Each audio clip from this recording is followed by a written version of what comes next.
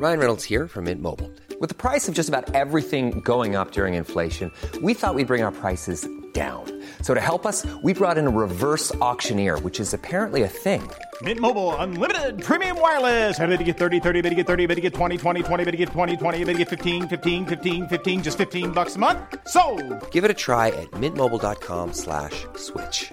$45 up front for 3 months plus taxes and fees. Promo rate for new customers for limited time. Unlimited more than 40 gigabytes per month. Slows full terms at mintmobile.com.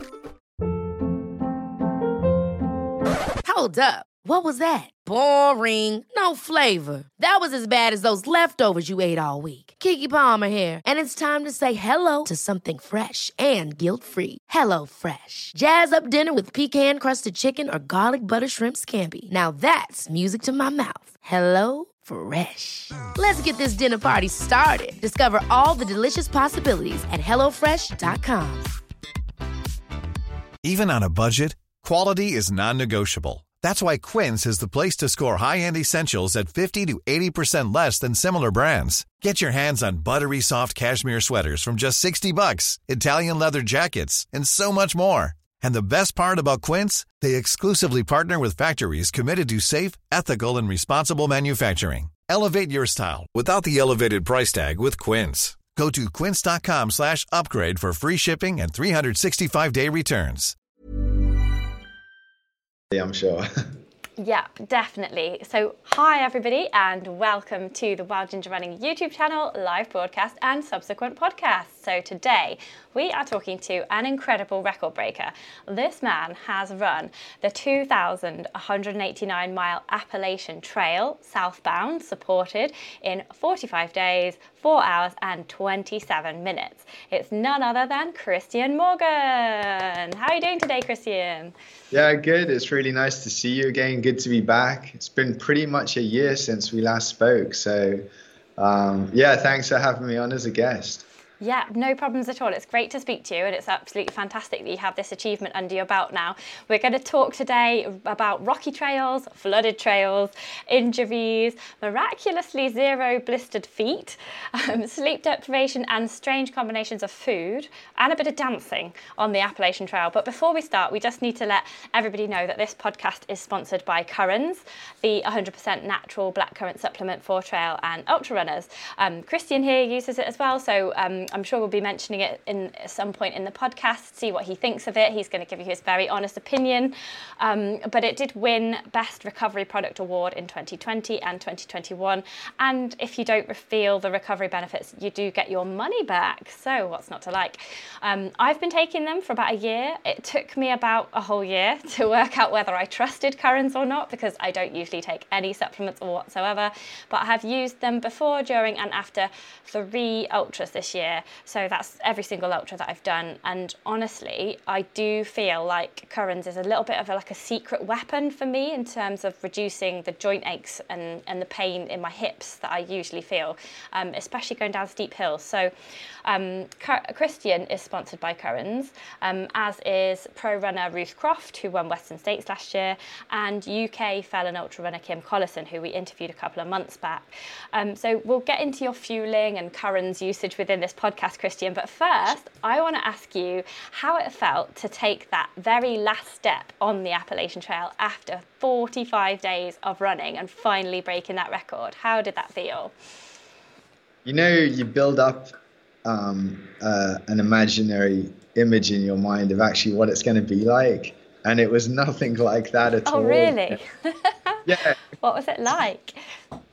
Well, there were people there who I didn't know, I guess, and you kind of imagine running up to the final part and slamming your hand down and kind of punching the air or something. But I felt a little bit embarrassed, I guess, because everyone was looking at me and filming me and stuff. So I guess if anything, I felt a little bit embarrassed, Yeah, like all the attention suddenly on you in this big open space when you've just been like a couple of you on the trail every day.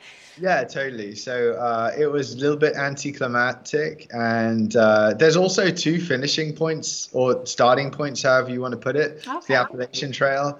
There's a I believe it's Benton McKay.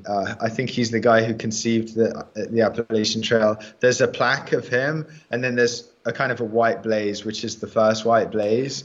So there was a bit of confusion on like, where do I go to?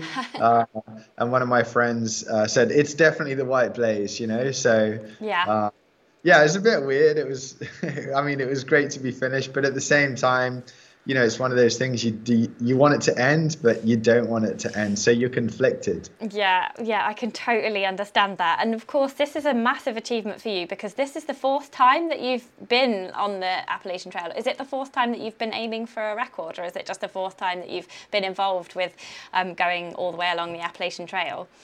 Yeah, fourth time. So I helped set the record in 2018, and I returned to try to set a record, including this year, every year bar 2020. And that's when I stayed in the UK and broke Damien Hull's record on the Southwest Coast Path. So I've been back repeatedly every year for 4 years. This is my fourth year running. And I have 2 finishes on the Appalachian Trail. Last year, I set the second fastest time in the world. And this year, I set the third fastest time in the world, but the fastest southbound. Because I already hold the second fastest, and then Carol has the overall fastest time. So awesome. Yeah, fourth year running. Yeah. Wow, that's amazing. And so was it a case this year of just like all the stars aligning, or had you learned so much from those previous experiences that you were just able to just float along the trail? So funny you say that, Claire, like all the stars completely didn't align. I mean, we had one full start, you know, actually the weather was atrocious. Hikers were getting off trail. The trail was being closed down, flooding, records were being broken with the amount of rainfall. So actually I had a start, and I did like whatever it was, almost 50 something miles day one. And then day two, after crossing a river, which should have been ankle deep and I could have hopped across, I was chest deep. And I saw the guys and I said, guys, it's like, we're not going to break a record. It's not the right time of year. So no, the clouds didn't align, the stars. Yeah, the clouds did, but the stars did not. Yeah. Did, yeah. And chucked a load of water down on us. But as for, did my past experience help? Yeah, it totally did. I just had the strength and the experience to just and learned so many lessons to just be able to push through all of the obstacles this year. Yeah. Amazing. And I'm just wondering, we're going to get to some of those obstacles in a minute, but how do you train for such a long challenge? Like this is like over 2,000 miles. The ascent is like 140,000 meters ascent, or like 465,000 feet. Like, how do you even train for that? What's your average mileage per week? Or do you just focus on vert? So each year I've taken the same approach. I've stayed in Thailand for the majority of the time. I do online run coaching, so I work from Thailand. And I did the same thing this year. I went to Thailand. I was up north. I'm getting heat acclimatized. I'm in the mountains, so I've got crazy vert. The vertical gain in ratio to the distance is the same as the most mountainous part of the Appalachian Trail in New Hampshire. So I'm getting mountain legs. I'm getting heat acclimatized, and I just run, eat, and sleep. And then this year I spent time. Actually, I went to New Hampshire and actually spent time on the Appalachian Trail itself, and did a lot of mountain running and immersed myself, in that. But the thing is, the really annoying thing is actually once I got to the US, I had 2 days of sun. I think it was around June, and then it was just rainy and cloudy. So I guess that kind of prepared me for what was ahead, but it was a lot more pleasant in Thailand. Yeah. Yeah, so just lots of time on feet and just lots of vert. Yeah, a lot of time on feet, a lot of vert, and just making sure, I enjoy it. I really enjoy it. Yeah, I've actually asked myself the question, what if I didn't have the Appalachian Trail to train for? I'd be doing the same thing. I'd be in the mountains, running up to the coffee villages, drinking coffee, making friends with locals and having a good time. That's just, I like to do that. Yeah, that's awesome. And so your job, like that presumably fits around the running, like you just have a laptop and you can talk with clients and you can give them training plans. Is that how things work? Yeah, I mean, I have my weekly calls, catch-up calls with my clients, and I'm sitting in a really nice coffee shop. I've got my laptop, and it's just how it works. You know, Chiang Mai is a great coffee region. They grow coffee there. So I'm usually enjoying some kind of flat white with oat milk or some black Americano, and just, you know, chat to the guys about running. I really enjoy it. I genuinely enjoy my life. You know, it's nice. Oh, that's awesome. Do you have any kids at all? I'm just thinking it would be hard to go away for a long time if you had kids.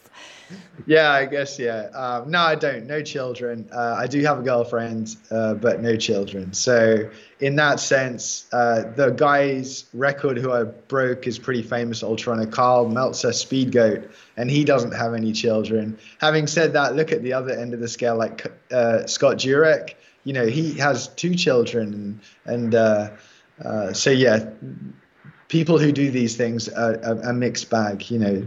Yeah. There's not always one way to do it, you know. Yeah. For sure, definitely.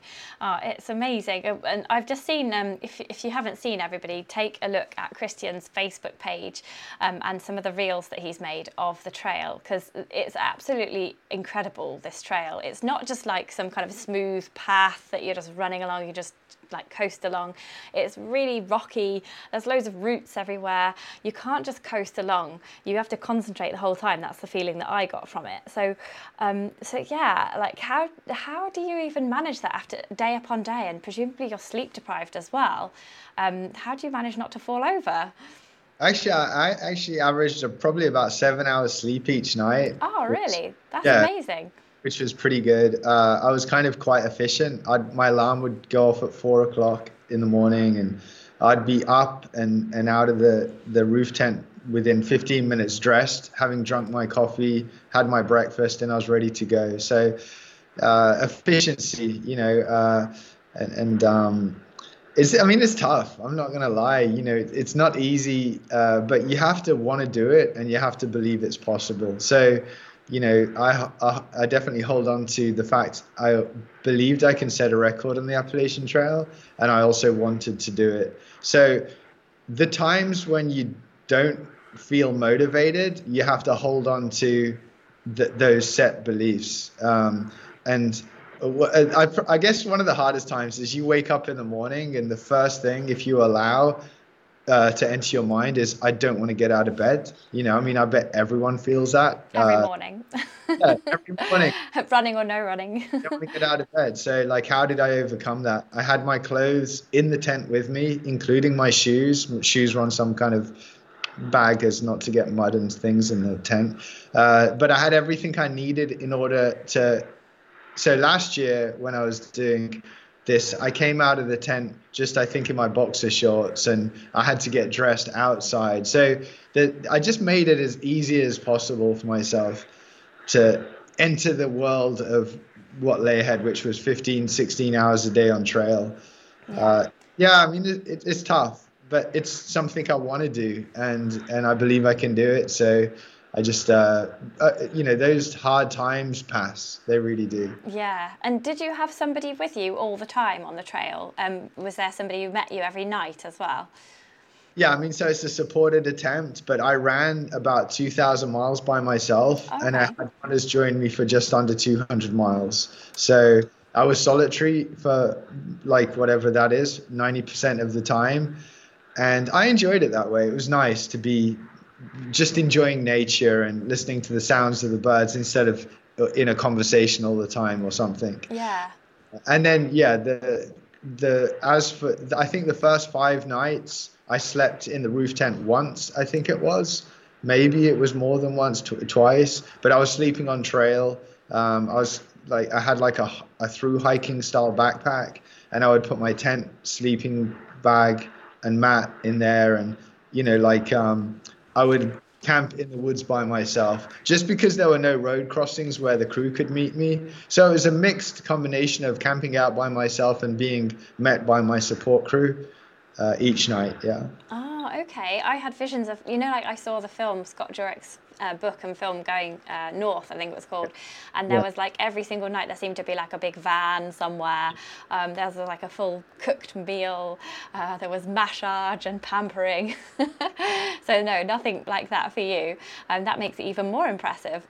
But having said that, to be fair to Scott, it was Jenny, his wife, who was supporting him. And I mean, she had to do everything herself, and they did like call upon friends eventually towards the end, but she was like a one-man crew, which is amazing. So really shout out to Jurek. That takes some going. And so I was lucky. I had my mom, who's called Gun Section, and Iceman, who's 73 years old, and the roof tent was on top of his Toyota Tacoma. Cool. So I had a lot of wisdom and knowledge in my experience, in my crew, in my corner. Yeah, I could have done it without those guys, Yeah, no, that's really good. And it's like, just a shout out to Scott there. It's really good that you said that about Jenny, because they wrote the book together, didn't they? And I just thought that's really nice, because so often we recognise the athlete that's done the thing, but actually they couldn't do the thing unless they had this great support team. So yeah, it sounds like your support team was obviously really important to you too. Yeah, no, I mean, you couldn't have done it without them. And the times that... There's this saying in Japanese. In fact, so many things come back to me. I was listening to, you know who Anthony Bourdain is? No, I don't know who he is. Oh, he's a famous American chef who did a food traveling program, and he also wrote a book called Kitchen Confidential, I believe, and it was a bestseller in New York. Cool. And I'm a fan of his and cooking in general. So I found out his show was on podcast. So eventually, I got, just fed up with listening to running podcasts while I was running all the time, against all the running podcasts. But I just wanted to kind of switch off from that. So I found this, and he would travel to different countries all over the world. And it was so cool to listen to his podcast and be transported to South America, France, Italy, and all these other countries. There was a reason I was speaking about him, and I've totally forgot what it was now. But because we were talking about the support team. Yeah. Did they make you something, one of your favorite recipes of his, or something? It's gone out of my head. I don't know. It'll come to you in a few minutes. All right. Because hi, it was this. I'll put it in. We can write it in the YouTube comments below. So you said there were some obstacles that you had to overcome on the way, and I just was looking at your Facebook reels earlier, and it's incredible the amount of rain that there was, and you said that you had got a overuse injury in your right ankle from 16 hours pretty much running through basically a river, it seemed, in Vermont. Tell us a bit about that and how you overcame that. Oh, so I actually have it up on my screen so I can remember. The road is Vermont Route 103, and I did 16 miles that day. And eventually I got to the point where I was crawling on my hands and knees. Oh, wow. I was crying, and I said, okay, I hear you, buddy. I hear you, and I'm going to give you a rest. I'm really sorry for pushing you so hard, because I was trying to push through this pain. This is, I guess, what ultra runners do, push through pain. But sometimes you come to a dead end, and I was 10 out of 10 pain just above it wasn't my ankle, it was like above my right ankle. And it was through. Claire, have you ever run on sand by any chance? Yes, quite hard. But you know how the next day all those little muscles around your ankles ache because the ground isn't solid and you're using your stabilizing muscle? Yes, I know what you mean. Okay, so my theory is that because I ran through mud pretty much for 16 hours one day in Vermont, all my little stabilizing muscles just became overused and became really painful. So after 16 miles on route Vermont 103 in a place I actually got off trail last year as a coincidence when I quit because of pressure. I got off trail and I took the rest of the day off and stayed in a hotel, motel. And just gave my body some rest. And I wasn't stressed about it. I told the crew, listen, I'm really excited about seeing what my body can do, but right now it needs some rest. And I got back on trail the next day and eventually caught back up with Speed Goat because I'd fallen behind his record, and was able to get equal with him and then get a lead on him. And that was one of the obstacles. But the rain was, there was so much rain. I mean, unfortunately, a hiker died. So, oh, no. Yeah, he drowned on a river crossing. So, I mean, I didn't really have it that bad. I'm out there volunteer, like I'm voluntary out there. Yeah. And I'm not, I mean, I didn't die, and family members didn't lose their son or their brother, or something. No one lost their boyfriend. So, I mean, it was tough, but it's not as tough as it was for that hiker who lost his life. Yeah. So but 100-mile-an-hour winds over Mount Washington. Wow. I was almost leaning backwards and getting blown up the mountain. Handy. Yeah. And that's that was probably one of the most dangerous things. Another time I was running through, there was an electrical storm, and I was with this guy called Matt Hart, and I started hearing this like vibrating, like a kind of a buzzing noise. And I'd never experienced that. And Matt's from Colorado, and I just turned around and I said, "Hey, like, what is that?" And he said, "Static electricity." Wow. So around, and I just bolted towards Madison Hut, which was the first hut I was staying at in the White Mountains. And I left there was a team of 4 people behind me, and they saw me about 5 minutes later in the hut. I just left them. I was so scared, Yeah. Yikes, that sounds really sketchy. Yeah. But I can't believe from all of that, the pictures of your feet at the end. I'm going to put it up on screen so that people can see your feet. They look like, considering you've been like wading through water for hour upon hour. These are Kristian's feet, everybody. They look beautiful. Let me show you a close-up version of his feet there in the sandals, on top of the flip-flops. They look really good, Kristian. How on earth do you do that? We've got a question from Hannah about foot pain, so I think this is a good time to ask it. She says, to anyone who does long multi-day things, feet, how do you manage foot pain? I'm not talking about rubbing or blisters or tendons. I'm talking about the pain of being on your feet for days. She did a multi-day 168-mile race in April, and her foot pain was crazy. She couldn't stand still towards the end. She had to drop to her knees instead. She was popping maximum doses of pain meds. So she's just wondering, like, is that something that reduces the more you do long things? Is it just something that some people have to live with?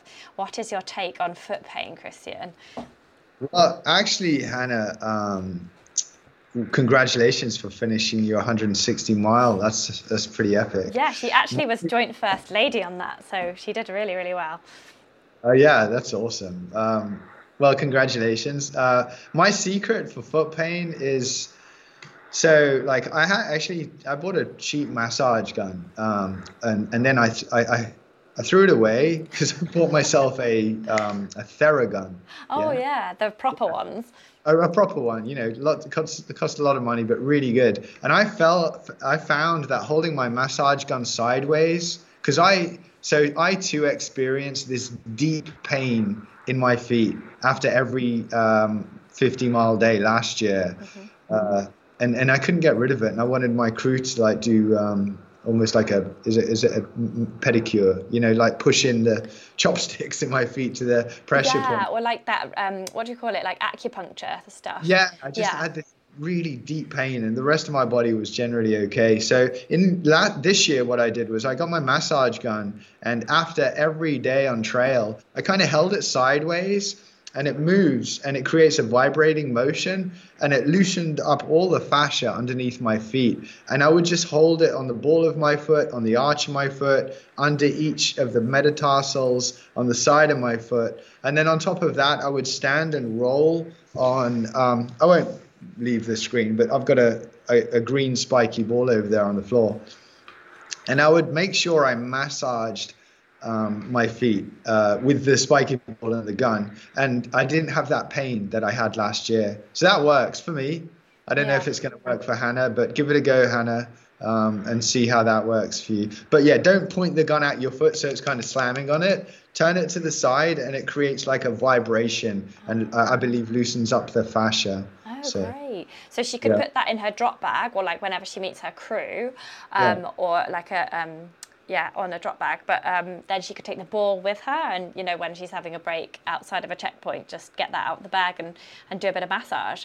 Failing that, just carry the ball. It's so light, and just stop in the middle of the field if need be, or wherever you are, and roll out your foot. But that for me totally works. Yeah, that works for me. Awesome. Oh, that's great. We've got another question as well from Tracy, who has just joined. So that's amazing. Good timing there, Tracy. I just want to read out another just couple of comments that are really nice here. Andrea says, oh my, I'd be happy to do the AT in 3 times that time. That's amazing. Today says, hey, he's enjoying the broadcast. Tracy says, sorry, she's late. She's here. Hello. And Hannah was watching live. That's fantastic. She says, that's amazing. It's reassuring that others get the pain even over 50 miles. Thank you for answering that. That's brilliant.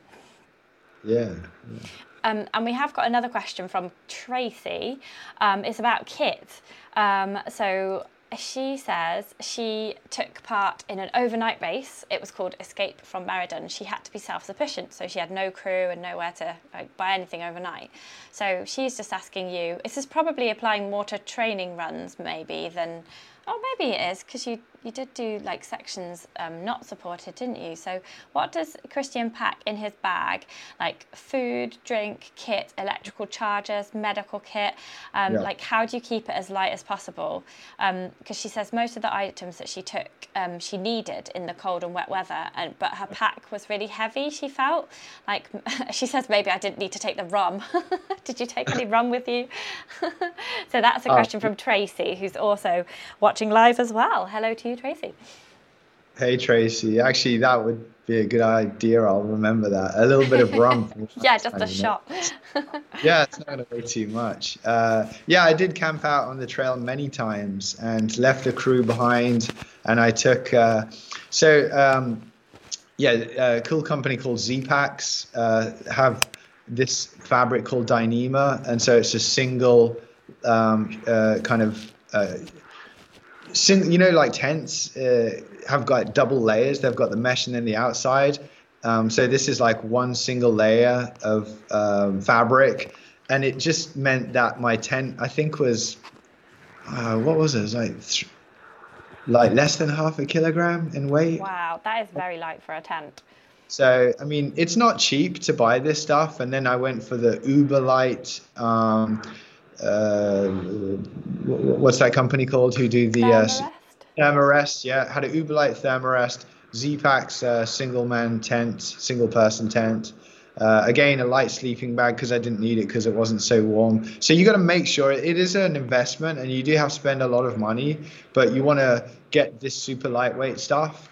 And then dinner for me was a 1/4 pounder with cheese. It was 1/4 pounder. And some 6 nuggets, and that was easy to have cold as well. Where did you get that from then? So my crew gave me that as I headed out into the evening. Oh, so I see. So maybe not as easy to do, but I met some thru hikers, and they told me that like hamburgers, last for you can buy it in the evening in a town, hike all day. The evening, and then the next day you could eat it. So you can get those a day or so in advance without it going bad. So you could get 2 and eat one then, and then eat one the next day. Yeah, and there's loads of calories, and it packs down really well because it's pretty small and stuff, and it's relatively tasty, And then I had a cold espresso for in the morning in a plastic bottle, which weighs nothing. You do have to make sure your food is quite calorific, pork scratchings or these things, and expensive lightweight stuff because it lasts and it's lightweight and it's good quality. So that's how I did it, And then I used like a Salomon pack. I forget the model, but it was like a Salomon pack. It wasn't the 12 skin. It's the next one up, 25 liter. And that just worked really well to make sure the pack was light as well. So it is worth spending a bit if you're going to be serious about doing these things. And they last a long time, don't they, if you invest in a good quality one? Yeah. I mean, I find the cheap stuff. Like I said earlier, I bought a cheap massage gun, and it's kind of a waste of money, really. And just get yourself a good one, and it should. And also, then if anything goes wrong, these brands always just replace stuff for free. Yeah. So it's I don't know. I prefer to buy quality and known brands and stuff. Yeah. Do you have a particular electrical charger that you prefer? You talked about using, like, listening to podcasts and things like that. So you must have had a portable charger. Well, I made sure I had the most up-to-date phone with a full battery capacity, because these things are important. I mean, this is all part of record attempts. You need your phone. For directions offline on a map, you make sure you've got the right amount of memory capacity so you can store the podcasts or whatever offline as well. And the power bank, I just went for, I call them lipstick power banks because it's the same shape as a lipstick. Oh yeah, I think I've got one. Are they called Goal Zero? And they're like a square, but lipstick sized. I mean, there's different brands, I guess, out there. But I think in general, the idea was to just boost my phone by 80% battery. So, and then if your phone's going to last a day and you've got one of these, whatever little chargers, you can get 2 days of battery. It depends how much you use your phone as well. Yeah. So, yeah. But you can go lighter than you think, and just next time leave the rum at home. No, that's the most important bit, surely. Do you take, what kind of a first aid kit were you taking on those days where you were running solo? Oh, I just rub a bit of dirt. Millions of people have lost weight with personalized plans from Noom. Like Evan, who can't stand salads and still lost 50 pounds. Salads generally for most people are the easy button, right? For me, that wasn't an option. I never really was a salad guy. That's just not who I am. But Noom worked for me. Get your personalized plan today at Noom.com.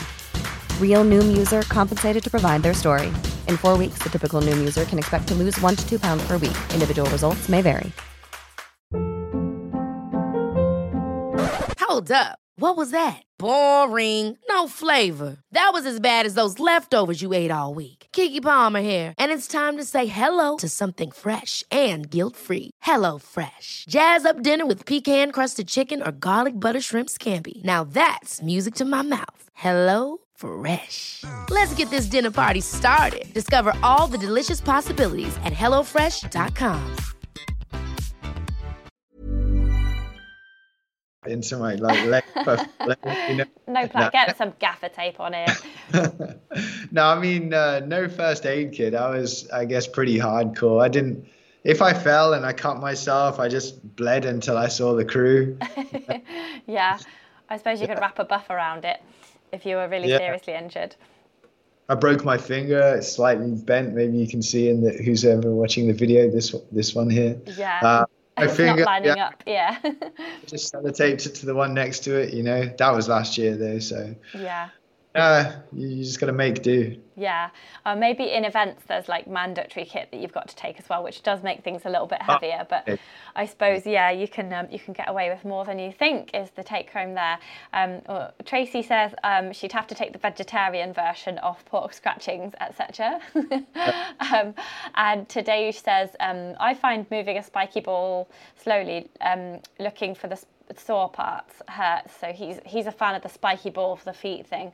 And Andrea says that Z packs are seriously expensive but very light though. So they sound like the way to go.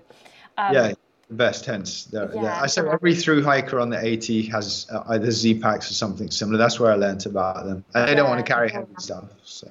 Well, I haven't actually heard of them, so I obviously haven't been on the Appalachian Trail, but I will look into them now because they sound amazing. We have got a live question from Arlene, who is over in the United States. She says, did you have a favourite and a worst part of the trail? What a great question. Yeah, I guess, the worst part of the trail. So, I mean, the long trail is so tough. And that runs from where it meets, I think it goes up to the Canadian border, but there's a part of the Appalachian Trail that meets the Long Trail. And I forget the distance, but it's almost like a prehistoric trail. It's so just difficult, so rocky, so much elevation, and it was so wet this year as well. So, I mean, I hate to say that it was my least favorite part of the trail, because you're allowed one bit. I feel bad saying that. And then my favorite part of the trail, there is something about being above tree line when you're in the White Mountains and you can just look around and see for miles around you. And that's really special. But I think my favorite times on the trail were definitely when I was with my crew at the end of the day. I just felt so fortunate to have the love of these guys, Iceman and Gun Section. And so it was the relationships which were the best part of the experience. Awesome. It's amazing that your mum was on there as well, Gun Section. Like, that would be really cool to have your mum following you. I bet she was so proud as well. Yeah, I mean, proud not just of me, but of her achievement. To go out there and crew. She's been doing it for like 5 years now. So, yeah, and finally to get that southbound record and, so she's an amazing crew member and mother as well. She's an amazing person. Yeah, it's definitely a group effort, these things. And Arlene says she lives in Maryland and it's very rocky, so she gets that. And Andrea says that the long trail going through the state is understandably known as the mud. Yeah, exactly. Yeah, I fully experienced that this year. Yeah. And also, what I was doing a little bit of internet stalking on you beforehand, as I do with all my guests, and you were eating some interesting things on the trail as well. I noticed on one of them you had quite an unusual combination of, there was blueberries, there was red currants, and there was salmon in there. Can you elaborate a little bit on what you ate on the trail? And you've talked about burgers, obviously, but yeah, you talked about this as kind of coming back to really wholesome foods. So how did that help you out? Yeah, I just found mixing fruit and meat or fish, as a snack, you're getting all these vitamins and minerals in there from the fruit, and there's fiber in there as well. And there's also carbohydrates, but it's a non-man-made one. And then you're getting the protein and the fats from the meat or the fish. So I'm a big fan, even in daily life, of just chopping up a load of fruit and then chucking some meat or fish in there. And I guess if you're a vegan, you can chuck in some tofu or some kind of protein or even chickpeas. I mean, like, who's going to have chickpeas and a bowl of mango for breakfast for morning? Mango and chickpeas. But you know what? Nice. Like, yeah, I mean, you can just experiment. And so I definitely tried to take the approach of, okay, I'm having a cold quarter pounder, but at the same time, let's try and get in some goodness to my body. So that was Gun Section's job. I briefed her, and she knows from the years gone by that I do want to try to put some goodness in my body. That's how we went about things. So yeah, it sounds yummy.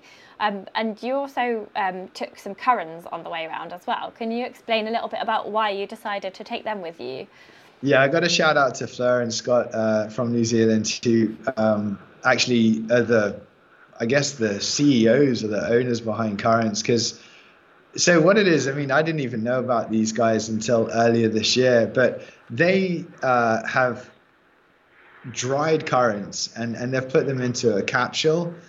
So it's not like, I mean, I don't get paid by these guys or anything. Seriously, it's my favorite supplement because it's dried fruit, but not dried fruit as in a dried fig or a date or something. We're talking about one pill has the equivalent to a handful of currants, depending on how big your hands are, I guess. And so for me, it was just kind of cool that I could have my berry smoothie in the morning, because I did. I had like wild Maine blueberries. Yum. Yeah, and I had about half a pound of those a day, like a full packet. And then throughout the day, I had 2 of these capsules.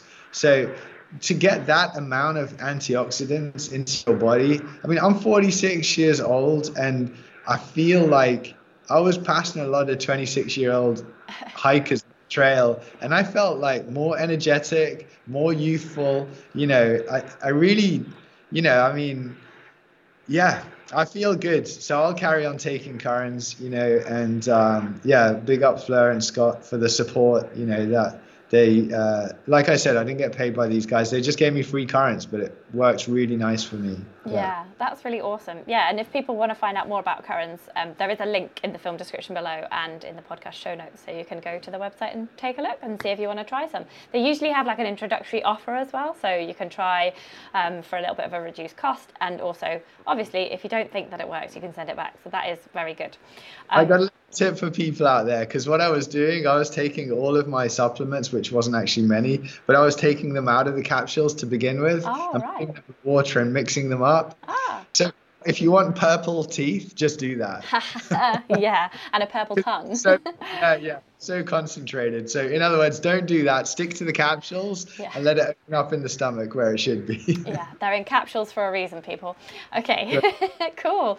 And obviously, even though all the stars didn't align, the clouds all aligned, it rained, there was injuries, there was hard times, there was good times, there was bad times, but you did have time to pose for a picture on McAfee Knob, which is on the thumbnail that I've used for this broadcast. So it's like a high bit of rock jutting out over a high cliff. You had time to pose for a picture there this year, but you said that you hadn't in previous years. How did that work out? It's the most photographed part of the Appalachian Trail, most iconic part. And a local runner called Tim Lewis, who's also a big fan of photography, actually met me at the road crossing with my crew before we ran through that section.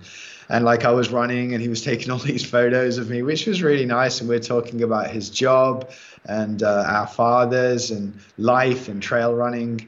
And anyway, when we got up towards where McAfee Knob was, he kind of directed me and started saying, run this way, just go this way on the trail. And I thought, okay, yeah, I'll be guided, because he's a local and I actually didn't stand on McAfee Knob, last year, and kind of regret that a little bit. So anyway, he said, okay, and he's telling me how to stand, and like he said, like, hold your hands up in the air. Another one you can do is put your hands on your hips and stuff, and took these photos. I mean, he's just a friendly guy, not getting paid. Like, I didn't pay him or anything. And then I joined him. We started running down the trail, and I said, hold on, Tim, didn't we just kind of come off the Appalachian Trail over the past 400-500 meters to go on McAfee's Knob? And he said, yeah, but it's fine, no problem. And I said, okay, and I carried on running behind him. And then something said to me in my mind, Kristian, you actually just came off the trail, you ran alongside it, even though it was only like 10 meters gap in between me and the trail, and then you joined the trail. So in essence, you actually came off the trail, And I said, Tim, I've got to go back, man. I've got to go back. Yeah. All right, see you in a bit. Just wait for me here. And I ran back up.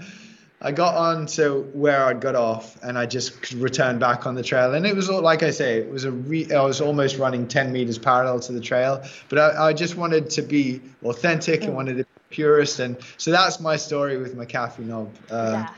So did a couple of extra, whatever it was. Extra few meters. Yeah. Worth it for that good photo, though. But you don't want to get nobbled by the knob, do you? So definitely good to just go back and just make sure you've got that 100%. That's a joke, nobbled by the knob. Yeah.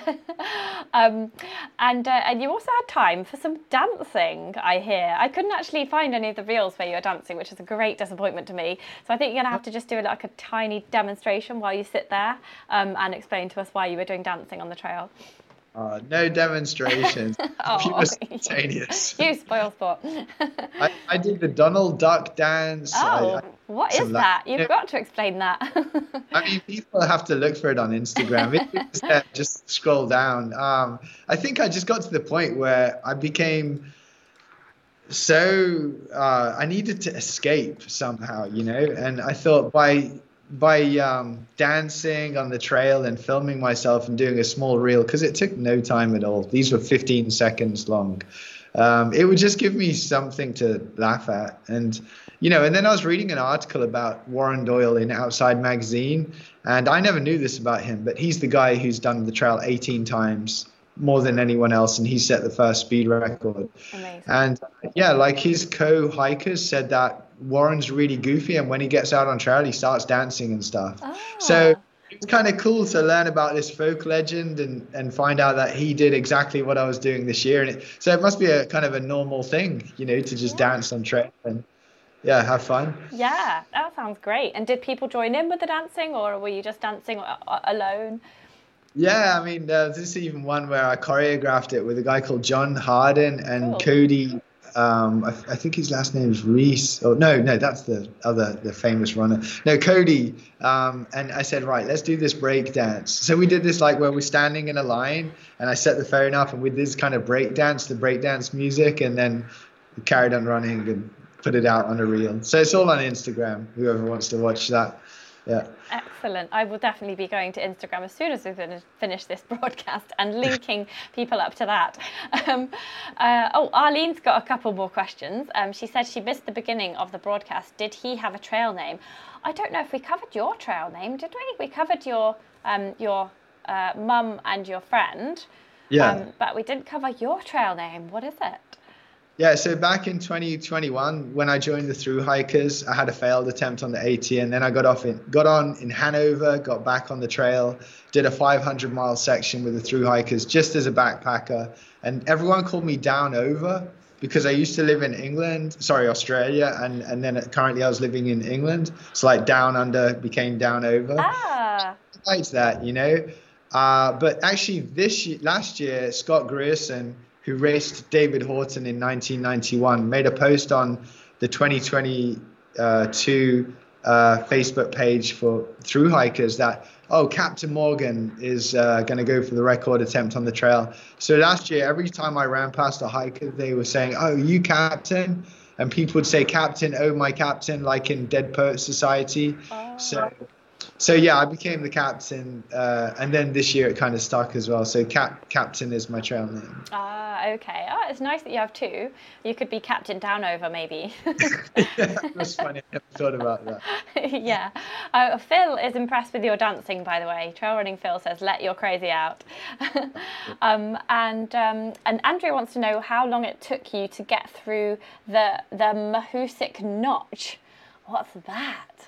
Sounds Mahoosuc Notch is the most difficult part of the entire Appalachian Trail, and it's really tough actually. And I was tired that day. Come to think of it, I struggled, and it was a bit wet, so the rock was slippy. Is it really rocky, that bit? Then what's it like?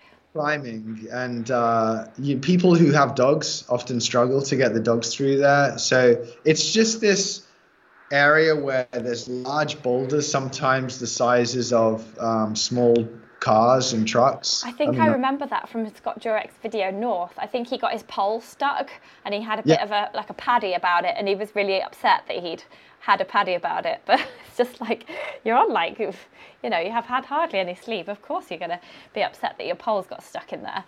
Okay, yeah, so that sounds like the same place. I mean, it's really tough. How long did it take me? I mean, I feel bad, but I didn't really time myself. Actually, one of the things I did on the trail was I forgot about time. I didn't really look at my watch for time, and I just tried to tune out of that. I measured things by sunrise, sunset, and then just whether it was sunny or whether it was raining, or I tried to avoid time or things like that. Yeah. Yeah. Well, that sounds heavenly. And Arlene also wants to know, where were the biggest crowds? Was it really crowded in certain areas? So I was starting out as a lot of the hikers were finishing, because I started quite late in the year. I think it was August 2nd. So, I guess coming down into like the most northern states, because all the thru hikers are finishing their hikes. But as I started to get into Virginia and further down south, I mean, I was on trail by myself all day. I didn't see many people. Yeah. So the most northern states were the busiest part. But that's not meaning that next year, if you want to go and hike the AT, it's the case. There's this thing called the bubble, and it's where the majority of hikers are at any given one time. And there's a website you can look, AT bubble, and you can find out where the hikers are. So. Oh, cool. And how do they know that? Do they all have a GPS on them, or is it just where they've signed all the books and someone works it out? Yeah, it's not the books. It's not a GPS. I really don't know. Someone is collecting data from somewhere. I mean, everyone, I guess, on that page has registered to hike the AT, and they know what month they started, and maybe what they're doing is they're saying, okay, let's say it takes the average hiker 6 months. At 3 months, they're going to be at the halfway point. That could be an algorithm, that way to do it. Gosh, it's a long time if you're going to hike it, isn't it? No wonder you want to run it. Well, this is brilliant, and congratulations, because you just took 18 hours off Carl's record from 2016. And also, you've been too modest to mention this on here, but you are actually in contention for FKT of the Year. There's a form that we can sign you up to nominate you for FKT of the Year. So I'm going to put this link into the YouTube description and to the podcast show notes. So everybody, please nominate Kristian for FKT of the Year, because, you know, it sounds like he's had an absolutely brilliant time, and it's been many years in the making. So that's really kind of you, Claire. Thank you. I mean, I totally forgot about that, and I think I asked some family and friends, can you vote for me? But yeah, anyone listening out there, if they found any value in this kind of stuff, go ahead and vote. It doesn't have to be for me, whoever your favorite FKT was, but I wouldn't. I wouldn't argue against if you vote for me. Well, you can vote for more than one person, I think, on there. So I think you can vote as many times as you like. So just go on there, type in Kristian's name, and then see if there's anybody else that you want to support as well. I've already voted for you, Kristian, so I'm done. Oh, thanks. And so that brings us on to the question of what might be next. I know, like, you might be a bit knackered still because you only just finished it in September. But Arlene wants to know, are you going to be trying any other trails in the US? Like, what about the PCT, which I believe is the Pacific Crest Trail or Coast Trail, which I can't remember. Crest. Okay, right, the first time. Yeah, no, I'm an Appalachian Trail specialist. I'm going to go back to the AT next year. This will be like my 5th attempt. So yes, I got the southbound record, but my goal has always been to get the overall record. And they say second is first loser, which is no. I know. But yeah, I mean, I'm 46 years old. I got the second fastest time last year. I got the fastest southbound this year. I mean, I'm so close to breaking that record. And with all the experience each year, I gain a little bit more knowledge, and I become a little bit more confident and start to learn what it entails to be able to achieve this. So I'll be going back to the AT next year. If anyone wants to help make this happen, go and visit my Instagram, hit the link for our GoFundMe, and they can. I'm also doing it, and my father died last month. Aww. So yeah, Claire, I'd like to dedicate this episode to my father, Kristian Morgan, actually, a great man who was able to live long enough to hear about our success on the Appalachian Trail. Congratulate me, and he had a 3-year battle with cancer, so I'll be going back out there next year in his memory one, I love the Appalachian Trail and I'm getting close to breaking that record, but 2, in honor of my father as well, because he's a great man, and, hopefully everyone loves their family, and that's a lovely thought, to do it in dedication for your dad. Yeah. We'll all remember Roger Morgan. Like, will you take a photo of him, like, along for the ride with you, and he'll be there with you all along the way? I mean, actually, one of the great things about being by yourself for 15 hours a day is you're able to explore your memories. So I had some pretty profound experiences this year where I was able to go in and just remember what it was like to be living at my nan's house, my grandmother, who passed away, and I could smell the room. I could feel the carpet under my feet. And so I'll use that time to go into the past and recall memories of special trips with my father, which would be nice. Yeah. Oh, is he the one that got you into running and the outdoors in the first place, along with your mum? He's a musician. He's an artist. He doesn't understand my running at all. Like, he's like, yeah, he supports it, but he's got no idea why I do this stuff. Yeah. Oh, that's so lovely. I'm really sorry to hear about his passing away, but it does sound like you have a great way to remember him in what's coming next. Yeah, thanks, Claire. So yeah, back to the AT in 24, and gonna go northbound. and I'll be the first person in history to attempt northbound whilst holding the southbound record. And the only person who could actually attempt that next year is Carol Sabay, because he has the north record. So otherwise it would be a 2-year project. You'd have to get one direction then the other. So if I get that record, I'll be the only person ever in history to do that. And I think that's pretty cool to go the AT double. Yeah, that sounds incredible. I'm sure we'll all love to follow along. Where can we follow you to find out more about your adventures and, of course, the Donald Duck Dance? Yeah, I mean, go to Instagram. My name's spelled with a K. It's Kristian and then the word ultra.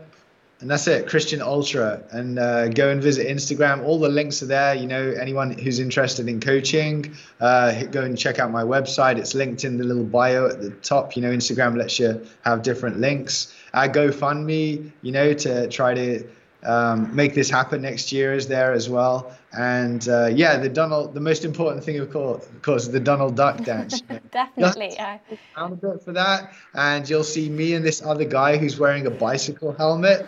He was trail running with a bicycle helmet, and when you find the picture of us on a reel with that guy, and we do this Donald Duck Dance, so it's so funny.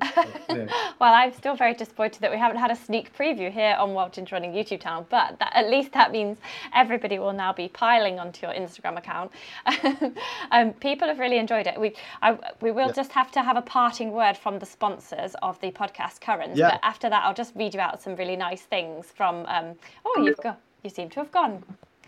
I'm here. I'm back. Hopefully. Sorry. I can see a seat. So hold on 1 second. It turned disconnect. I turned my phone on. Oh. Okay. It might have connected to your phone. It did, yeah. So I think I might need to turn my phone back on. Let me just get the phone and I'll come on that way. I'm sorry. There's a bing sound. I'll read out some nice things from your from patrons. We seem to have completely lost Kirsten.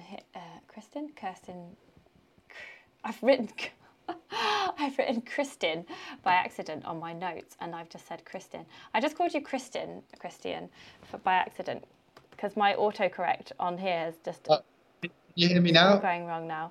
Yes, but I just called you Kristian. In a moment of panic. Yeah, I called you Kristian and then Kirsten in a moment of panic because I spelt it wrong here. It's auto-corrected. Kristian is back with us now. And I will read out some little nice things from the people who are watching. But first, I'll just have a parting word from our sponsors before we bid you good afternoon. So this podcast is sponsored by Currents, which is the 100% natural blackcurrant supplement for trail and ultra runners, like Kristian here, and also myself, obviously not quite as elite. But my next race is the Arc of Attrition 50 down in Cornwall. So I will be taking my Currents with me to help me recover from the aches and pains of ultra running. And I feel like I'm going to recover quicker with them too. So let's just read out a couple of things from the patrons who are saying, Arlene says, so inspiring, good luck in the future. Andrea says, good luck next year, Kristian. And today says, good luck with the southbound attempt. Oh, he means the northbound attempt, I mean. Okay. Awesome. So thank you so much, Kristian. It's been my pleasure. Yeah, thanks, Claire. Like, always nice to come and talk with you and be on your channel. Yeah. Awesome. Thank you very much, and goodbye, everybody.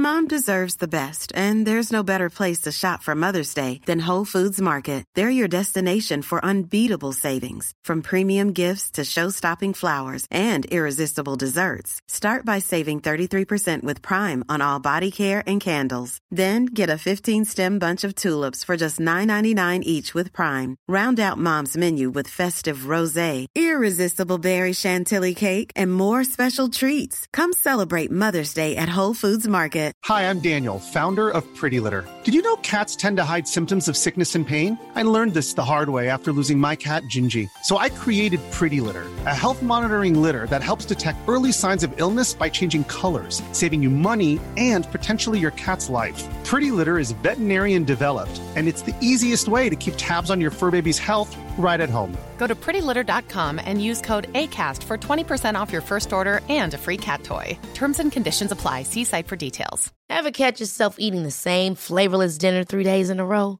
Dreaming of something better? Well, HelloFresh is your guilt-free dream come true, baby. It's me, Keke Palmer. Let's wake up those taste buds with hot, juicy pecan-crusted chicken or garlic butter shrimp scampi. HelloFresh. Stop dreaming of all the delicious possibilities and dig in at HelloFresh.com. Let's get this dinner party started.